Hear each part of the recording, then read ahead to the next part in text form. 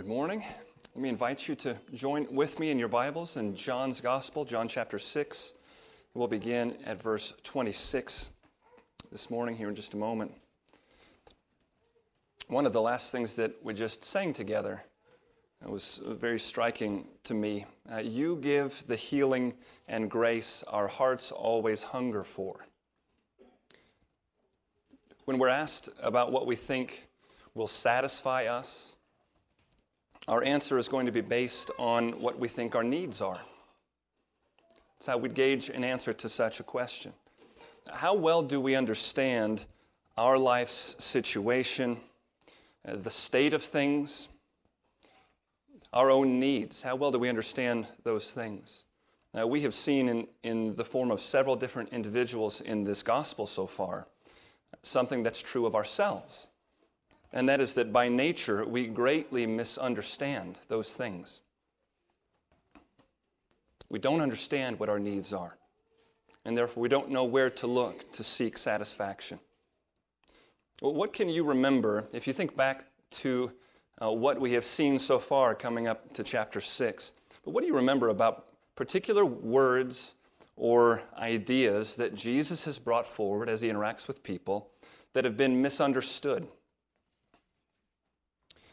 That may bring your mind back to a number of potential passages because there have been several misunderstandings already, haven't there? He spoke about a temple in chapter 2 and was misunderstood.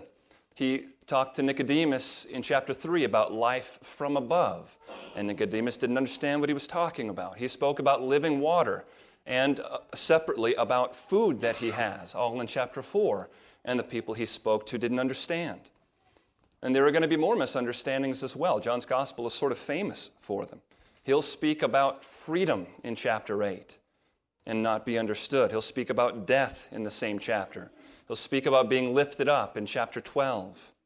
All statements he will make that will be misunderstood by the people listening to him. And what we find is that the misunderstandings are not bad things so much because they create the opportunity for Jesus, usually, or sometimes for John as the narrator, to explain what Jesus is speaking to. He uses these words, speaks of typically physical realities, and the misunderstanding allows clarification that he is speaking about something far deeper than what his hearers are struck with at the first. I bring that up because we're in the midst of another one of those in this passage, in chapter 6. In a way, what we find this morning is that John chapter 6 so far could be seen as one big instance of misunderstanding. It has all been about bread. Bread is a big deal in this chapter, isn't it? And bread continues to be the focus this morning, and even beyond the verses that we're going to see this morning, chapter 6 is all about bread. And just as we should have come to expect by now, there is misunderstanding about what it is he is trying to get across. And so this morning, our Lord begins to clear up this misunderstanding. And it seems like, as we'll walk through this, maybe you'll feel this way too, it seems like what sometimes happens in home repair situations. This happens to me often, normally because of something that I have done in the process, but it could happen even on its own. You go in to fix a problem, and as you're fixing the problem, you discover that there are other problems that need to be fixed. And so it goes a little bit longer or deeper than you might have anticipated at the start.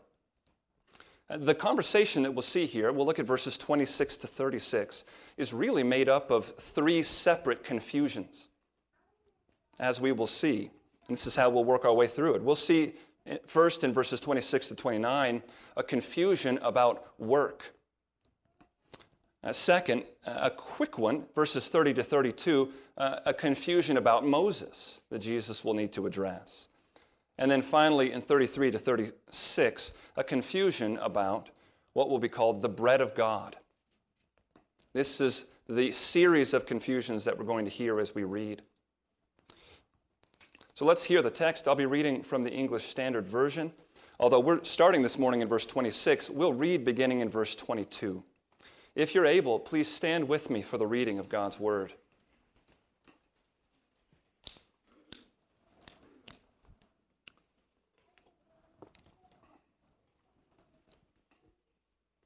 John 6, beginning in verse 22. On the next day, the crowd that remained on the other side of the sea saw that there had been only one boat there, and that Jesus had not entered the boat with his disciples, but that his disciples had gone away alone. Other boats from Tiberias came near the place where they had eaten the bread after the Lord had given thanks. So when the crowd saw that Jesus was not there, nor his disciples, they themselves got into the boats and went to Capernaum, seeking Jesus. When they found him on the other side of the sea, they said to him, "Rabbi, when did you come here?" Jesus answered them, "Truly, truly, I say to you, you are seeking me, not because you saw signs, but because you ate your fill of the loaves. Do not work for the food that perishes, but for the food that endures to eternal life, which the Son of Man will give to you. For on him God the Father has set his seal." Then they said to him, "What must we do to be doing the works of God?" Jesus answered them, "This is the work of God, that you believe in him whom he has sent." So they said to him, "Then what sign do you do, that we may see and believe you? What work do you perform?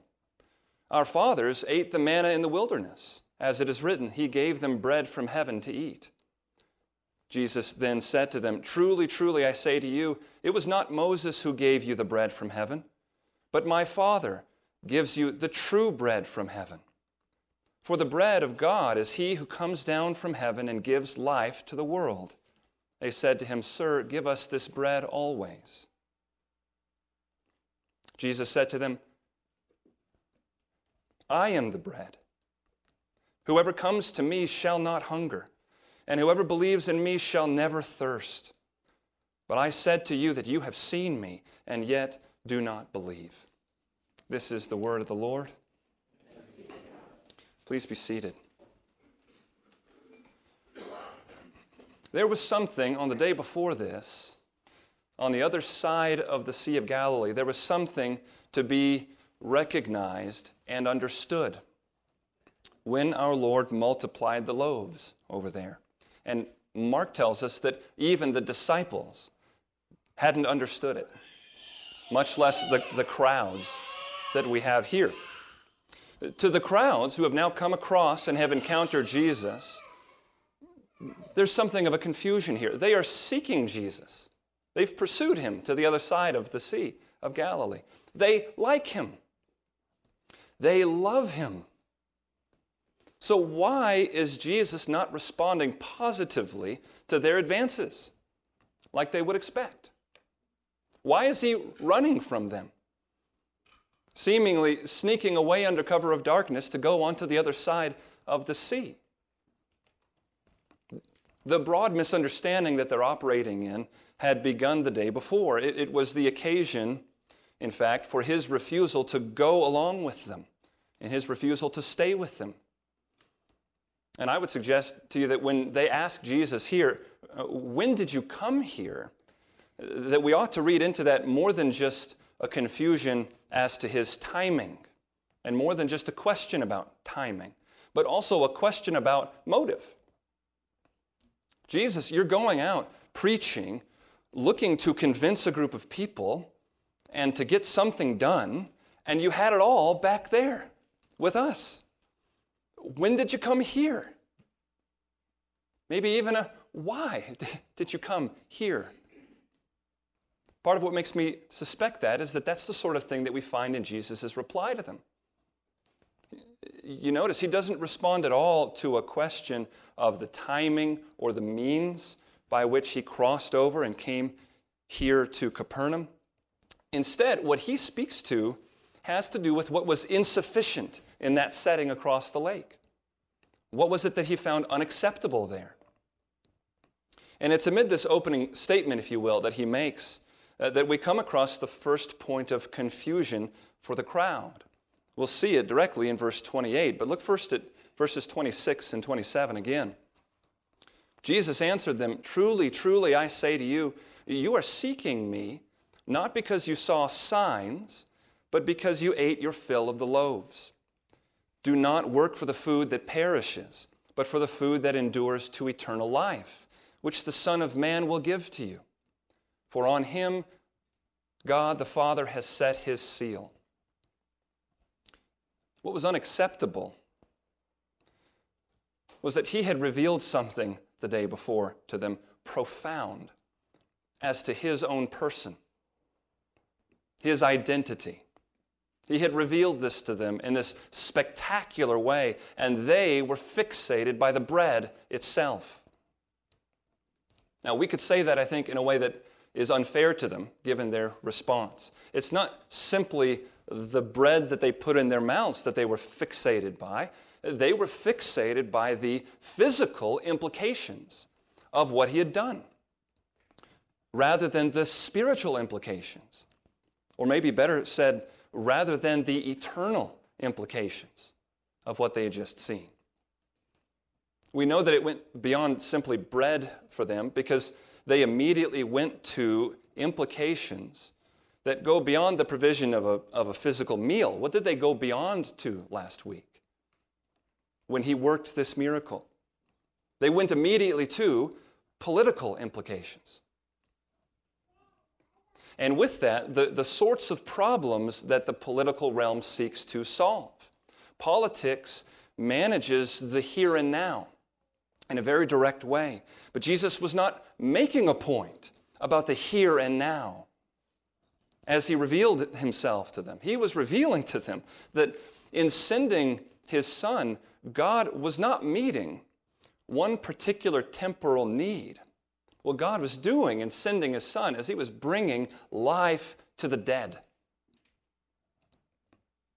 And when Jesus says here in verse 27, do not work for the food that perishes, but for the food that endures to eternal life, he's making a distinction between certain kinds of solutions to problems, between solutions that are temporary and unlasting, only solving a problem for a moment, only to have that problem reemerge, comparing that to a solution that when it comes, it endures.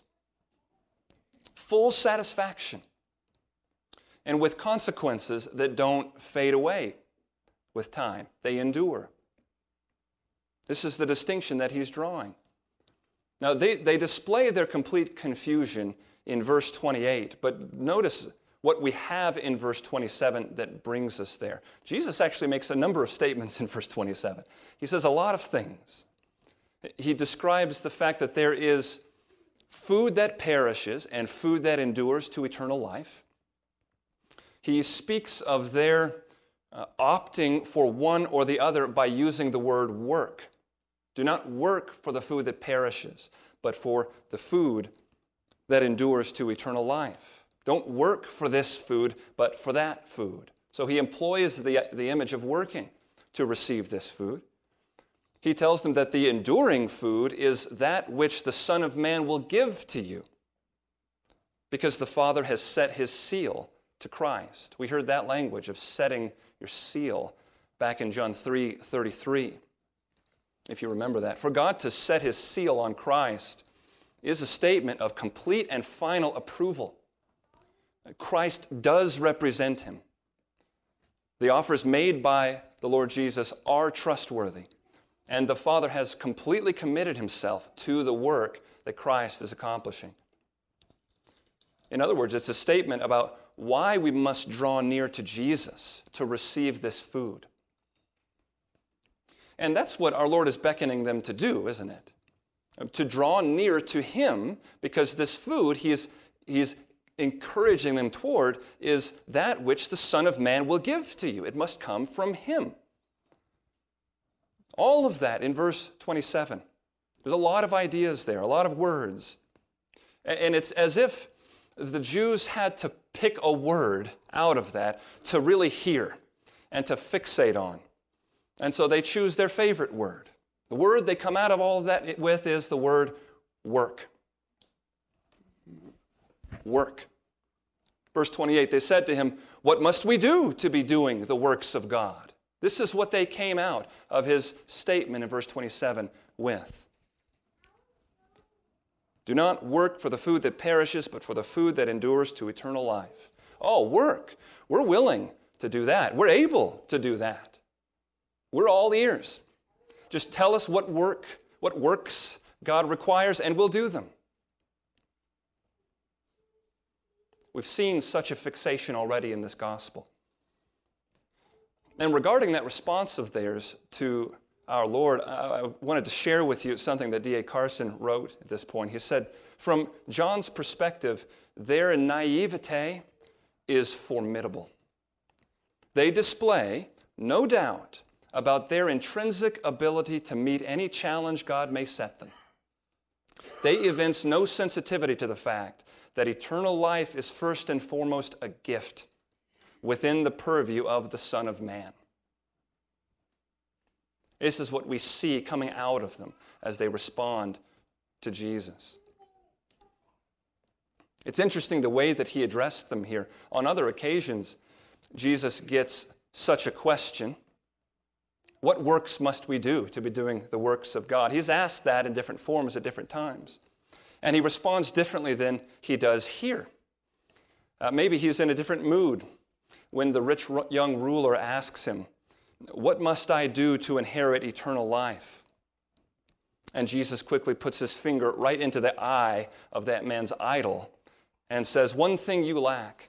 Sell all that you have and give to the poor, and you will have treasure in heaven, and come follow me. Remember when he replied that way to that question? And that man went away very sorrowful. He knows exactly what needs to be heard, what needs to be said. He has also just walked 3/4 of the way across the Sea of Galilee the night before. Maybe he's a bit tired and in more of a direct mood on this day. But this time he answers this question quite directly. I mean, he is so, in this entire interchange, he is so incredibly direct with this confrontation. Look at how he answers in verse 29. Jesus answered them, this is the work of God, that you believe in him whom he has sent. You may notice that he took their plural works and gave them the singular work. Believe. Believe in the one whom he has sent. Now, it's important for us to recognize, in light of how he has put this, he says it this way because he's responding to their question, isn't he? About works that they need to do. This is the work of God, that you believe in him whom he has sent. He is not seeking to make some sort of a philosophical definition or statement about the nature of saving faith. Faith is not a work in the sense of it being something meritorious that I do to earn payment. The New Testament is abundantly clear about that, isn't it? Romans 4 makes that point explicitly. Ephesians 2 tells us that saving faith is a gift from God.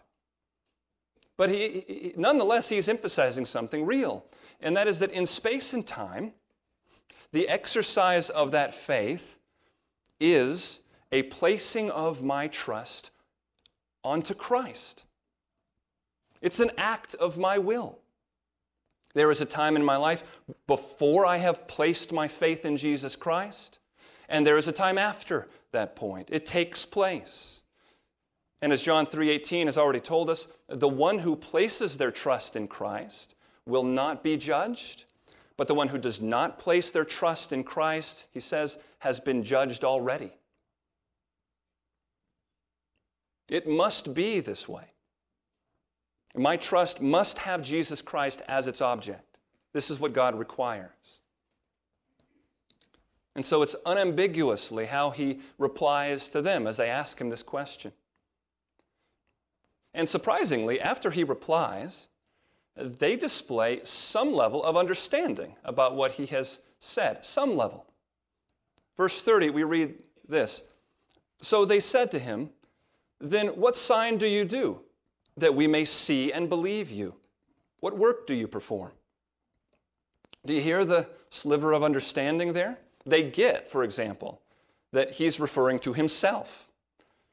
When he says, this is the work of God, that you believe the one whom he has sent. They understand that he's talking about himself. What sign do you show us that we may believe you? So it's nice to see some understanding at some level. But then we go back and read what they actually say to him here. And my goodness, do you remember who this group is that's having this conversation with him? This is the group that was with him the day before on the east side of the lake, when he took the food and fed 5,000. And so clear and obvious was this demonstration. You remember? They were ready right then to start the rebellion against the great and mighty Roman Empire, to declare him king and say, let's do this. So impactful was the moment. They were ready for that. Today, they hear him reply like this, and they ask him for a sign that they might see and believe. An early 20th century commentator named C.H. McGregor put it well, I think, when he said, Christ could produce no credential so conclusive, but that the Jews would demand one more conclusive still. It's clear in what they have experienced and what they say here. It's well for us to understand how true that is of us as well. This is not a Jewish first century problem. This is a human problem. We have to come to grips with the fact that there is, in our unbelief, apart from the Lord working to open our eyes, there is no sign that he could show us, manifest before us, that would result in us trusting him and moving forward toward him in a saving way. Because what we've seen already in this account, in this gospel, is that that's the nature of false belief. It's a kind of belief, but a belief that will only go as far as the eye can see. It will never take him at his word. And so apart from the grace of God, so go we. Now they ask him for this sign. This moves us into the second confusion of the passage, a confusion about Moses. This one will be a bit quicker. It's good to note that they don't ask for any old sign in general. They have in mind what they want to see. They describe it in verse 31. Our fathers ate the manna in the wilderness. As it is written, he gave them bread from heaven to eat. They want to see the miracle of constant daily bread from heaven repeated. This is what they want. Now, we do have some explanation as to why they would ask for this in particular. It's because of teaching that the Jews had been passing down by now related to Moses. They had come to expect that just like the great prophet Moses gave them manna from heaven, they had come to expect that when the Redeemer came, the Redeemer would do the same thing again. So there's something called a midrash. Midrash are the Jewish commentaries on their Old Testament, just like we have commentaries today. In their commentary on Exodus 16, which of course we still have, it reads this way, quote, as the former Redeemer, that's Moses, caused manna to descend, as it is stated, behold, I will cause to rain bread from heaven for you. So will the latter Redeemer cause manna to descend, as it is stated, may he be as a rich cornfield in the land. We have a Jewish work written shortly after Jesus' time, but that no doubt reflects an already established pattern of thought among them. The book of 2nd Baruch, chapter 29, verse 8, says this, it shall come to pass that the treasury of manna shall again descend from on high, and they will eat of it in those years. This is what they're looking forward to. God's word has not told them that this is what will happen, but this is the idea that they have come to expect. So that in the name of the sign that they think they ought to expect, and thus the sign that they've decided that they can demand, in the name of that sign, they ignore the sign already given. And in fact, by now, the signs, plural. But furthermore, what their statement here reveals, in the way that they recall the episode of the manna in the book of Exodus, what it reveals is a misunderstanding about that event, about what happened in the wilderness. They have come to credit Moses for the bread that they received. That's one problem. Another problem is they've failed to perceive the foreshadowing nature of the manna itself. And we can hear both of those problems in the correction that he gives in verse 32. Jesus then said to them, "Truly, truly, I say to you, it was not Moses who gave you the bread from heaven, but my Father gives you the true bread from heaven." And here you see the first correction. It's quite obvious. It was not Moses who gave you the bread from heaven, but my Father. The giver of the bread was not Moses. When God moves to provide for his people, it's coming from him. These are gifts that he chooses to give. God is the one who gives bread to his people. In any event, though, what was it that was given by Moses? Maybe you notice in the way that Jesus finishes his sentence, he changes something here. First, he says that it was bread from heaven. It was not Moses who gave you the bread from heaven. But then do you see, he compares that to another thing. It was not Moses who gave you the bread from heaven, but my Father. We'd expect him to say, but my Father who gave you the bread from heaven. And that is the point that he's making, but he makes a second point along with it in the way he finishes. It was not Moses who gave you the bread from heaven, but my Father gives you the true bread from heaven. The manna in the wilderness was bread that came from the sky, came from heaven. But that stuff was not the bread that they were to be expecting when God comes for the redemption of his people. It was bread. It was not the true bread. And this leads into the third confusion that we see here in verses 33 to 36. No sooner does he correct their conception about Moses than he turns to this bread that came in Moses' time. We'd expect him to do that because he's been setting this up for 24 hours now. He worked to multiply the loaves in preparation for this message that he was about to bring about who he himself is. He's never done any of his mighty deeds just for their own sake. He does them to instruct, to reveal who he is. There at the end of verse 32, what he is implying is that there is bread of another sort for the Father to give. And it's what he calls true bread. Now again, that doesn't mean that the manna was somehow false bread, does it? What it means is that the significance of that bread was not in and of itself. It did not point to itself and then terminate. The significance of that bread was to point to another bread. But there is a true bread that God gives, that when he gives it, it's not pointing ahead to any other bread. It's not pointing ahead to anything at all. It is the thing. This is where all of the meaning has been all along. This is where the significance has been. The point that God has been making terminates here. And that's the true bread. He defines it in verse 33. What is this true bread from heaven that God gives? He says, "For the bread of God is he who comes down from heaven and gives life to the world." You will know when the bread of God has come, he says. Because when it comes, it will bring life. And I mean life in a Gospel of John kind of sense. Let's not forget the context we're hearing this in. True life. Well, what I mean is, when one eats of that bread, one will not die. That kind of life. Jesus will say later in this gospel, "The one who believes in me shall never die." Do you believe this?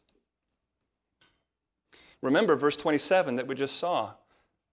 "Do not work for the food that perishes, but for the food that endures to eternal life, which the Son of Man will give to you." That is not what they are waiting for. It's not a category in their minds as they think expectantly of the Redeemer that their God will send to redeem them from their troubles. We said at the beginning, what you will be satisfied with depends on your understanding of what you think your needs are. And they are not thinking in these terms.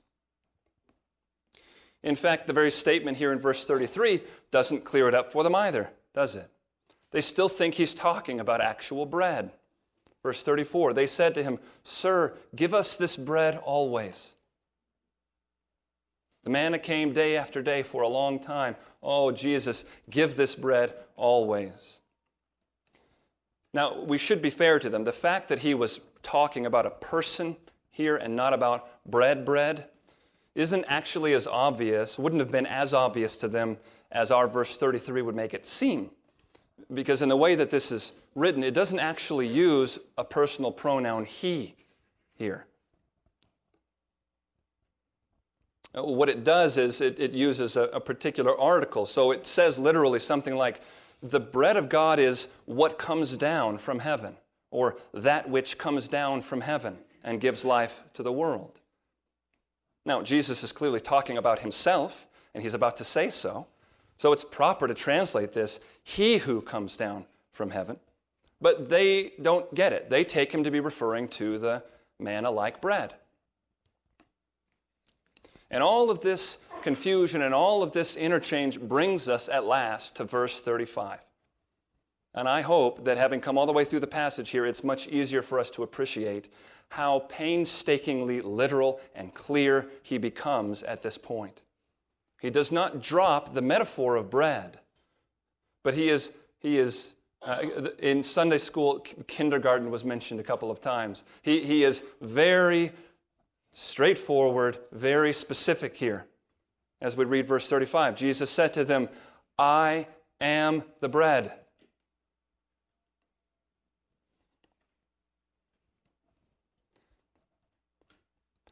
I am the bread of life. Whoever comes to me shall not hunger. And whoever believes in me shall never thirst.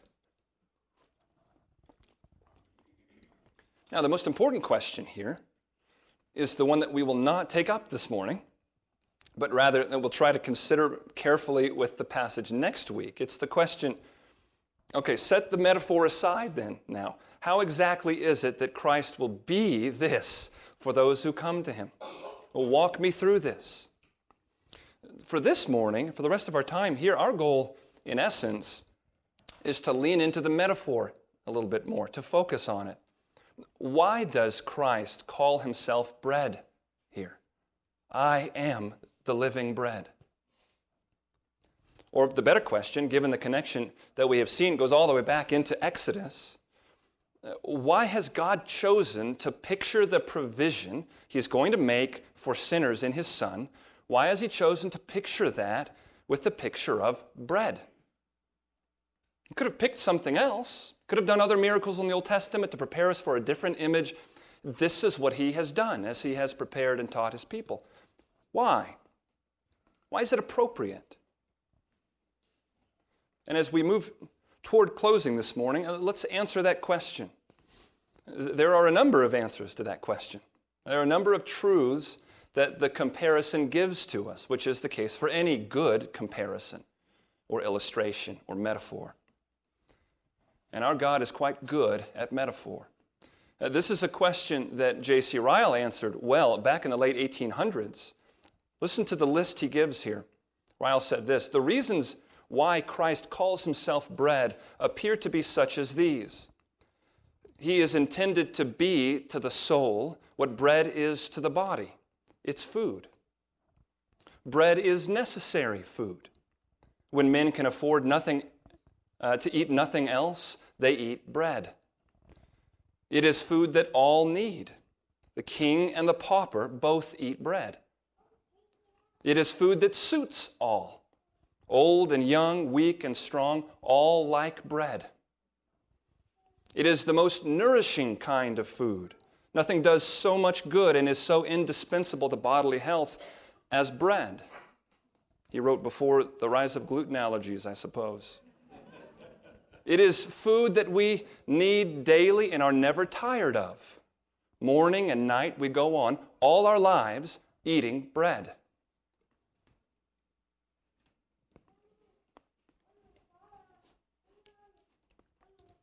And he says this, he says the application of these various points to Christ is too plain to need any explanation.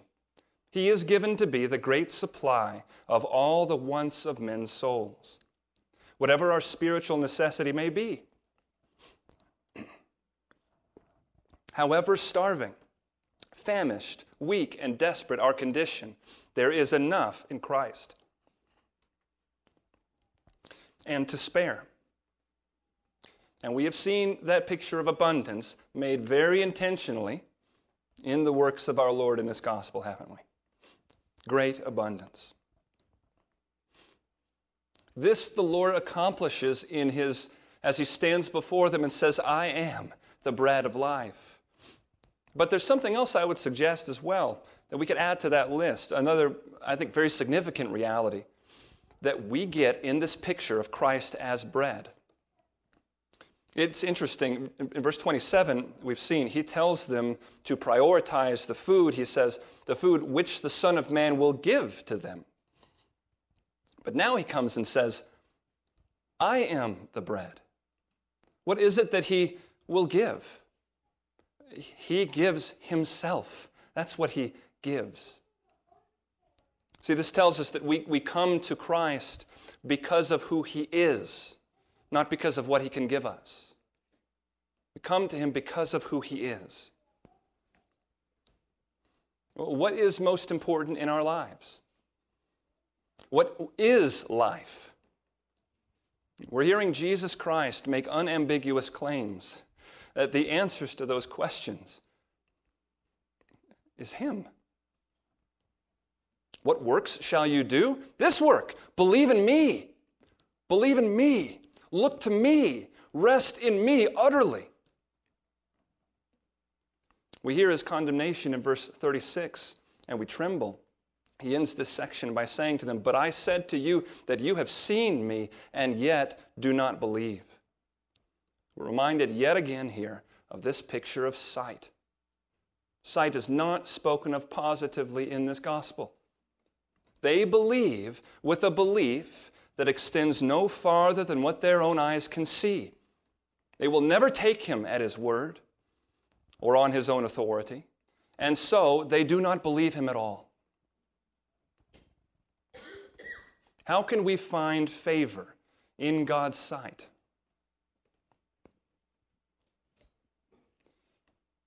We who know ourselves enough to sense the great need for an answer to that question.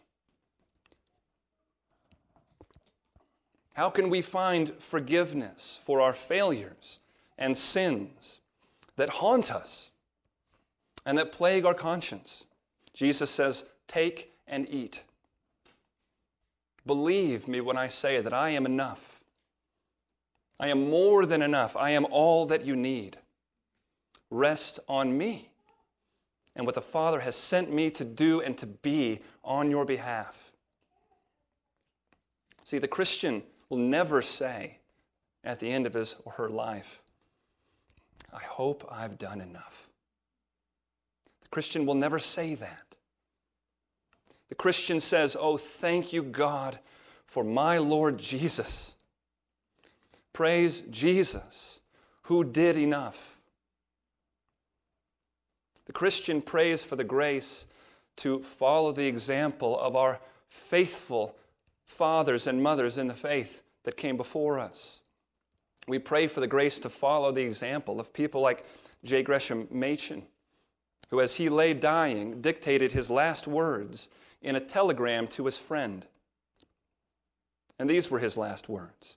I'm so thankful for the active obedience of Christ. No hope without it.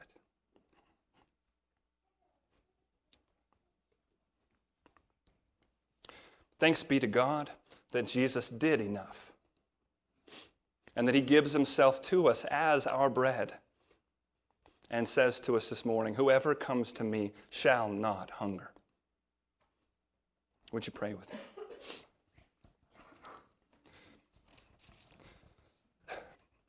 Father, you are the giver of life, which is to say you are the lover of our souls, who has given us his only begotten Son.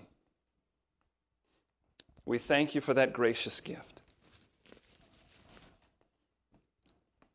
a gift that enlivens your people, nourishes our souls, washes us, shepherds us, trains us, secures us safely in his hands, so that nothing and no one could ever snatch us away.